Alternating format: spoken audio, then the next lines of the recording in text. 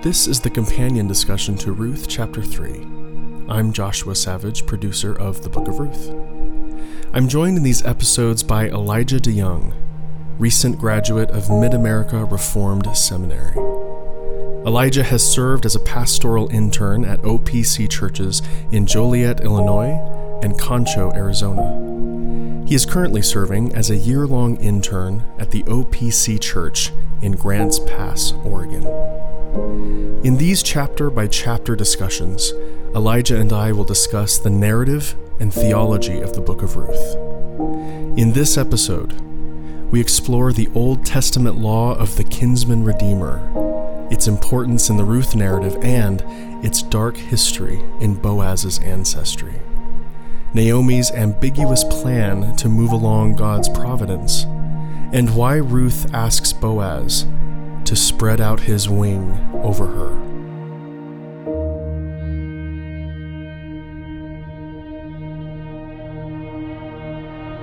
So, chapter 3 is right in the middle of the drama, and a lot happens in this chapter. It's a very, for lack of a better word, it's a very interesting chapter, especially from Naomi's point of view, but there's also some profoundly beautiful moments in this chapter as well. And so I would like to quote Ferguson again. Again, this is from his book, Faithful God, the Exposition of the Book of Ruth. And this is from page 83. He says, Chapter 1 focuses on Naomi and what God is beginning to do through her in the life of Ruth. The second chapter brings together Ruth and Boaz as the spotlight shines upon the gracious characteristics that God has worked in them. Now, the spotlight falls upon Boaz and his deep-seated godliness and piety. The story is going somewhere. And so that's what we're going to talk about. Where is this story going? And I think the first thing we need to discuss is the whole idea of a kinsman redeemer. This is something that's very foreign to me and most likely to many people out there. So what is a kinsman redeemer, and why is this so important in the story of Ruth? Well, where do you start? There's so many. Okay, so for instance, we've talked about Deuteronomy 25. It's such a long explanation of exactly how the ins and outs of this works. And that really comes to bear on how Boaz behaves in chapter 4.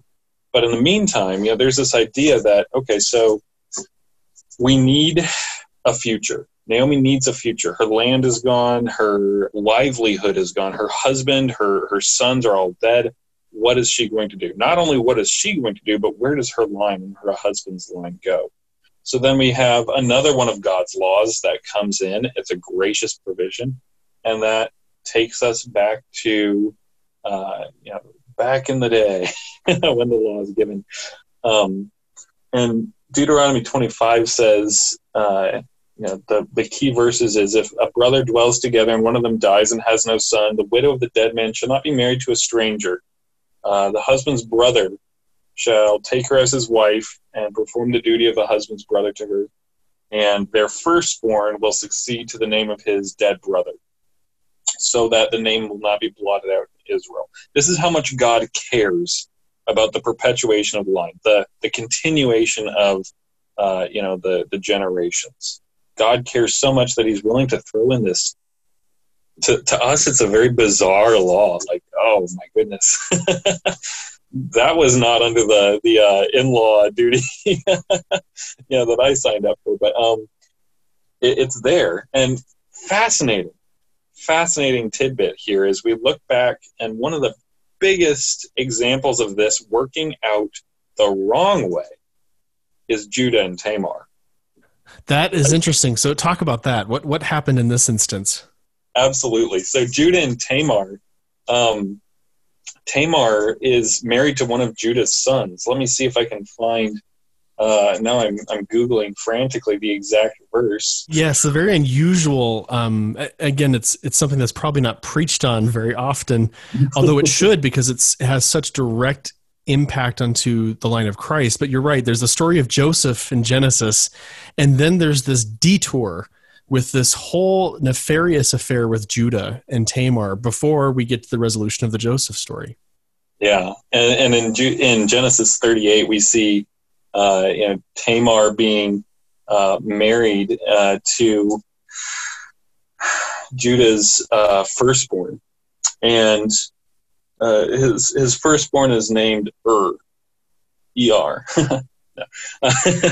Such a weird name, but he's named and he's not pleasing to God, so God kills and so then we have the second in line, and this is a direct a follow through of this. Even though the law has not been given, this is already in place. So we see Onan, the second brother, come in, and Onan is just a bad dude, and he does not want to take up the duty that's been given to him. He doesn't want to marry Tamar. He doesn't want to quote unquote like endanger his inheritance. So he rebels, and God strikes him down. So then what do we see next? We see the third child being hidden away, and Judah says, "Oh, don't try to invoke your law, and don't try to invoke your right to one of these brothers because because I don't want to, basically." So Tamar has to take matters into her own hands, and she tricks Judah into eventually giving her an heir. But this is a case in point of like how badly this can blow up if people are not willing to take responsibility to obey God's law. So what we see with Boaz and Ruth is hopefully things going in the right direction. Naomi notices, all right, so this man's a kinsman redeemer. We have hope. He should be able to marry Ruth. This is where it gets interesting. He's going to marry Ruth kind of as a replacement for Naomi. So instead of marrying Naomi, he's going to marry Ruth and keep the line of Naomi and Elimelech and Mahlon and Chilion going. And I think what's interesting about this as well, it just strikes me that, again, this is a story directly in the line of Boaz, because Tamar, as you say, tricks Judah and actually sleeps with Judah in order to perpetuate that heir. And that son is Perez, which is the direct lineage of Boaz himself. So if anyone is going to be impressed with the rigor of this, it's going to be Boaz. Although it's interesting that, as we'll talk about in chapter 4, the other kinsman redeemer who's closer than Boaz is still not having it. So there's a lot that goes on there. Fascinating point, and we're going to get into this, I'm sure, in the genealogy. I am stealing my own thunder here. So but in later genealogies, nobody talks about Elimelech and Naomi. The that people is who are fascinating. Isn't that interesting? So really, while yes, this is safety and prosperity for Naomi and her line, the inheritance of Boaz is not put into any danger. In fact, it's brought into the limelight, and we'll get into that more later. But so the laws of inheritance and kinsman redeemer really actually help Boaz here in an unexpected way. Yes, and so once again we can see, and as the writer brilliantly sets out in chapter 4, we see the bigger picture.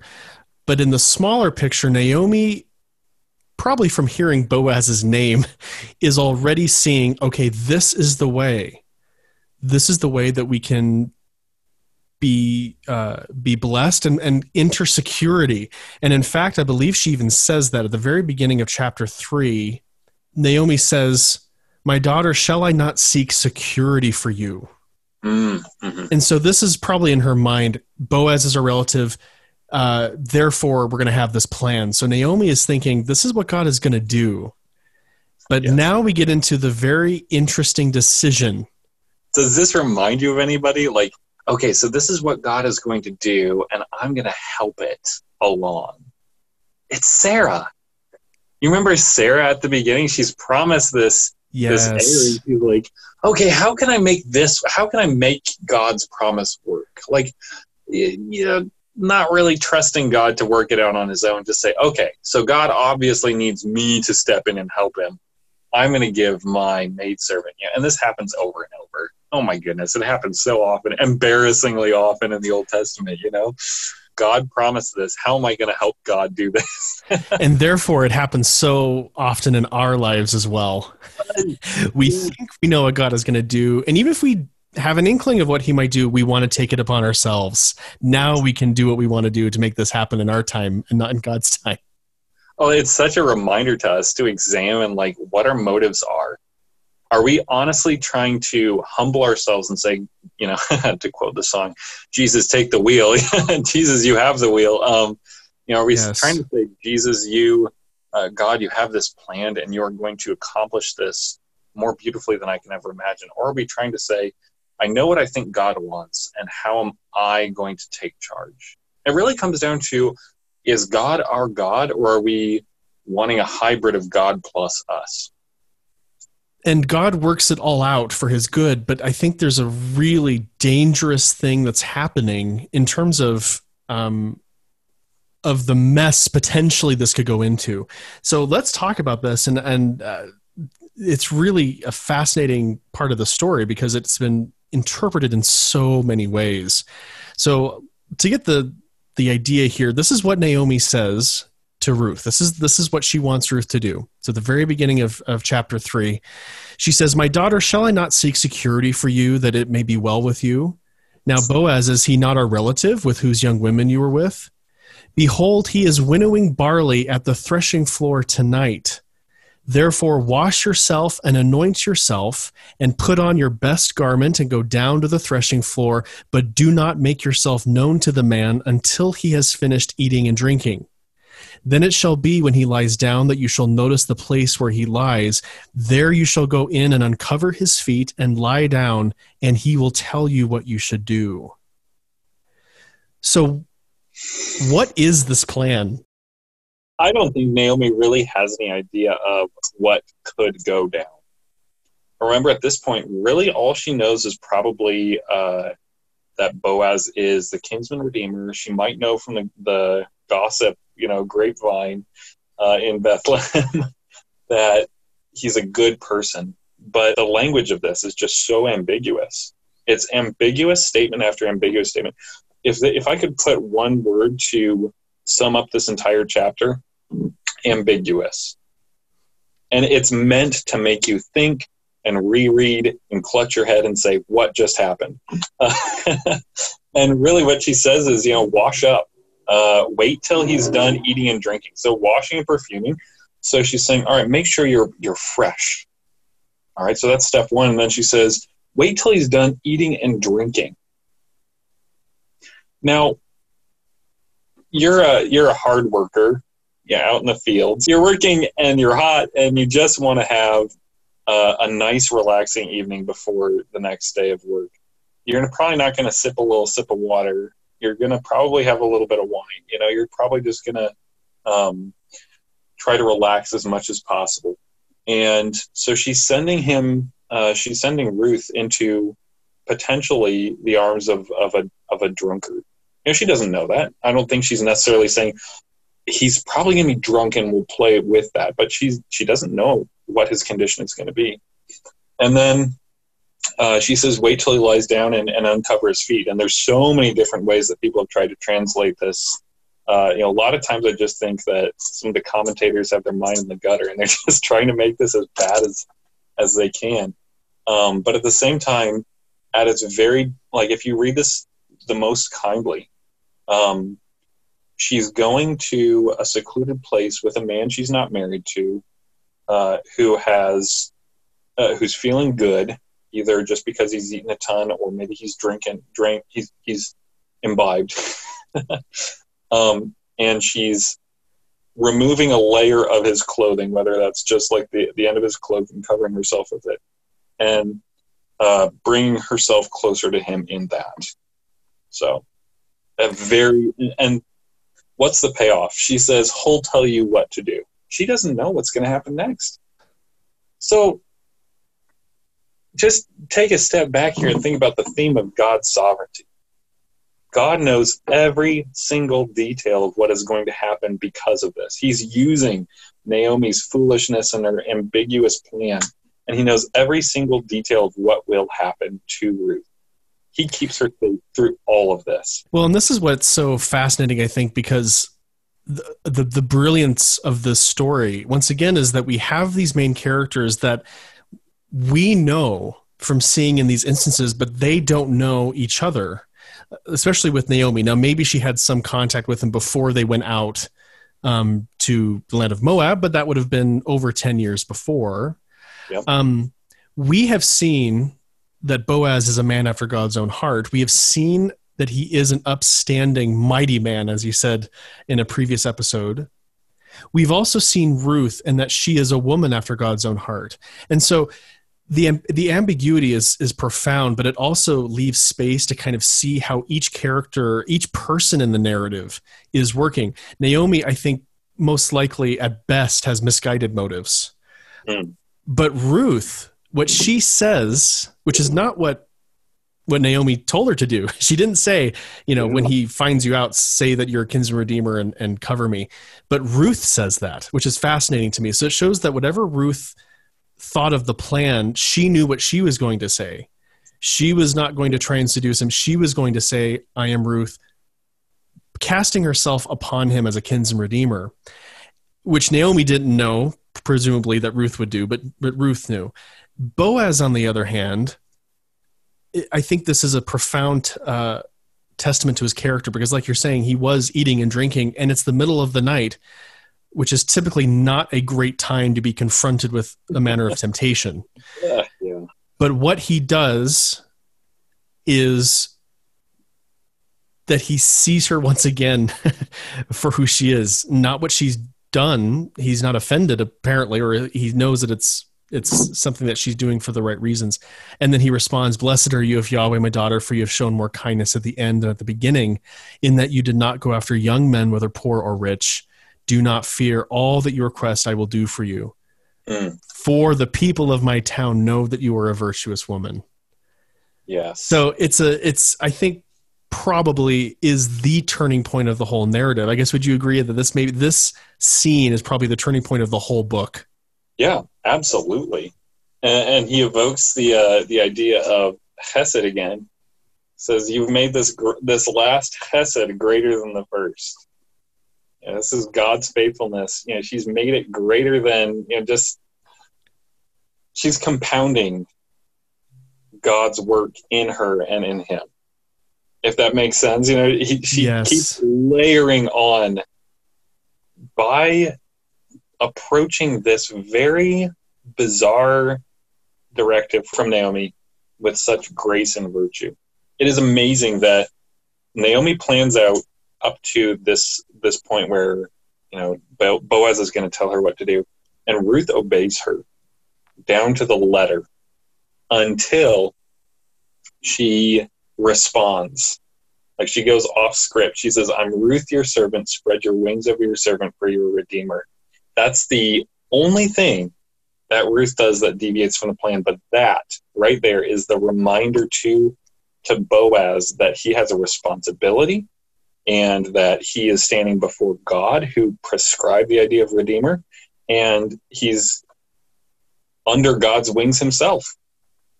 So, you have this whole book literally writing on the idea of loving kindness, but I think even more definitely on the idea of the wings of the Redeemer. It all pivots on this, what is Boaz's response going to be?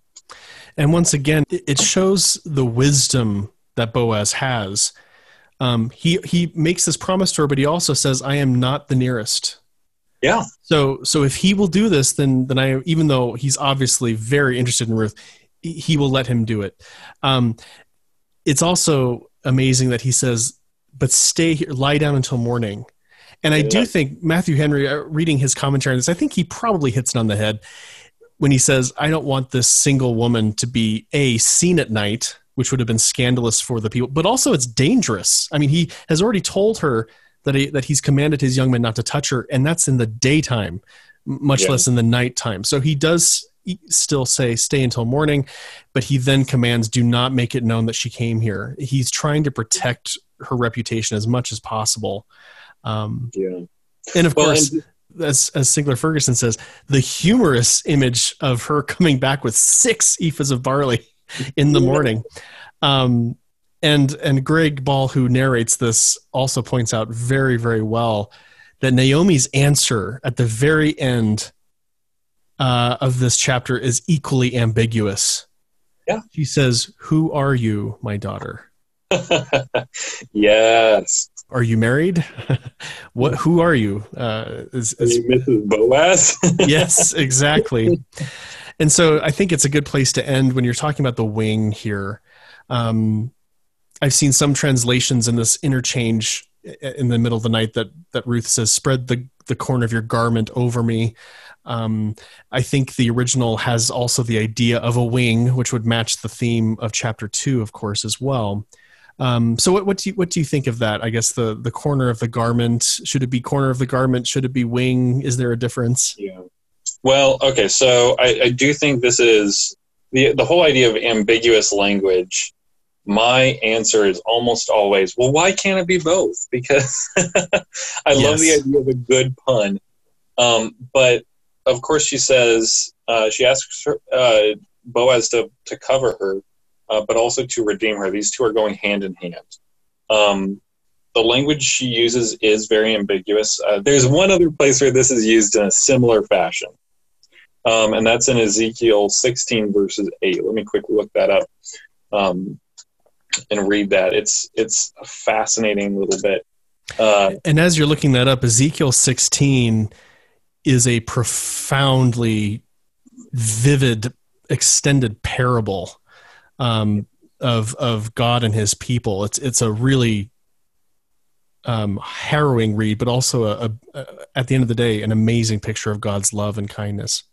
I know this is not the sort of passage you probably want to just be like, reading to your kids. I don't know. Every passage can't be, but it definitely does. It's got so much raw emotion to it. So, 16 verse 8. When I passed by you again and saw you, behold, you are at an age for love. And I spread the corner of my garment over you and covered your nakedness. I made my vow to you and entered into a covenant with you, declares the Lord God. You became mine. Now, my takeaway from that is casting the corner of a cloak over, or the edge of a cloak over, is a method of proposing marriage. And I can't remember if Pastor Ferguson goes into that or not. But at the very least, this image is used elsewhere of a garment being used to say, all right, you are, I'm proposing to you, I'm covering you, you're now under my protection as a spouse almost. So that's one way you could read this. But then you also realize that she's echoing the language that Boaz used in Ruth 2 verse 12. She's saying, you said this to me, that I'm under the wing of God, and now, in the same way, cover me with your protection. Isn't it amazing that this wonderful daughter of God, a Moabitess by birth, knows that she has every right to call on a man of God to protect her honor. So Ruth here calls Boaz to his duty as a redeemer and asks him to spread the wing over, which has so many different levels, so many different feathers. And he responds, really, if you think about it, he responds to every single one. He's a very perceptive man. He responds to the idea of a marriage proposal. And he says, okay, I understand. I'm your redeemer. Marriage is involved in this, and I'm going to be honoring God's law on this subject. But also he takes this challenge to be pure and this challenge to protect a defenseless young lady, and he does so. Carefully read Ruth as a whole and see that some characters change, but Boaz and Ruth do not change so much because they are, they're the moral constants. God is using them, and it's not like Boaz dips here. It's not like Boaz takes advantage and they just continue on into chapter 4 without mentioning Boaz. taking advantage of Ruth. That's not his character. He's the righteous, godly man. He's the man who takes compassion. He's the man who has a clear head in the middle of the night. And he has this love for this woman that is pure and does not take advantage. And he continues on by keeping his word, by going to the city gate, and we'll see what happens, with that later. And I think to kind of tie this up as well, the image of the wings, it's such a beautiful image that is used in the Psalms. It's used, as you mentioned in the overview episode, of Jesus himself as he looks at Jerusalem. But I think one of them that sticks in my mind is Psalm 17, 6-9. David says, "I have called upon you, for you will hear me, O God. Incline your ear to me and hear my speech. Show your marvelous loving kindness by your right hand.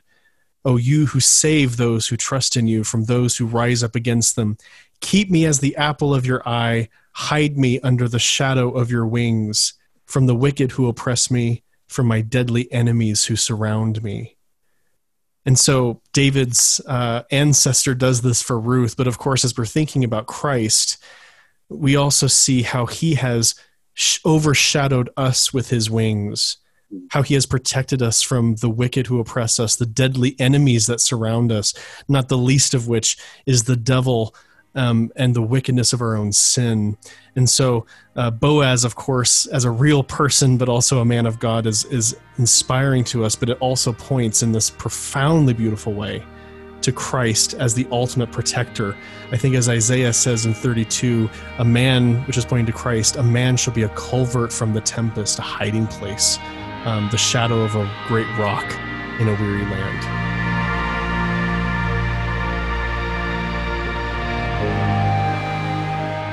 The Book of Ruth is read by Greg Ball, cover design by Seth Haller, music by Scott Buckley. You can hear more of his amazing music at scottbuckley.com.au. The Book of Ruth and this podcast are produced by me, Josh Savage. To listen to our recording or read our translation of all 4 chapters of Ruth, visit our ReadyMag site, linked in the show notes below. Subscribe to our feed on iTunes Podcasts and Spotify Podcasts.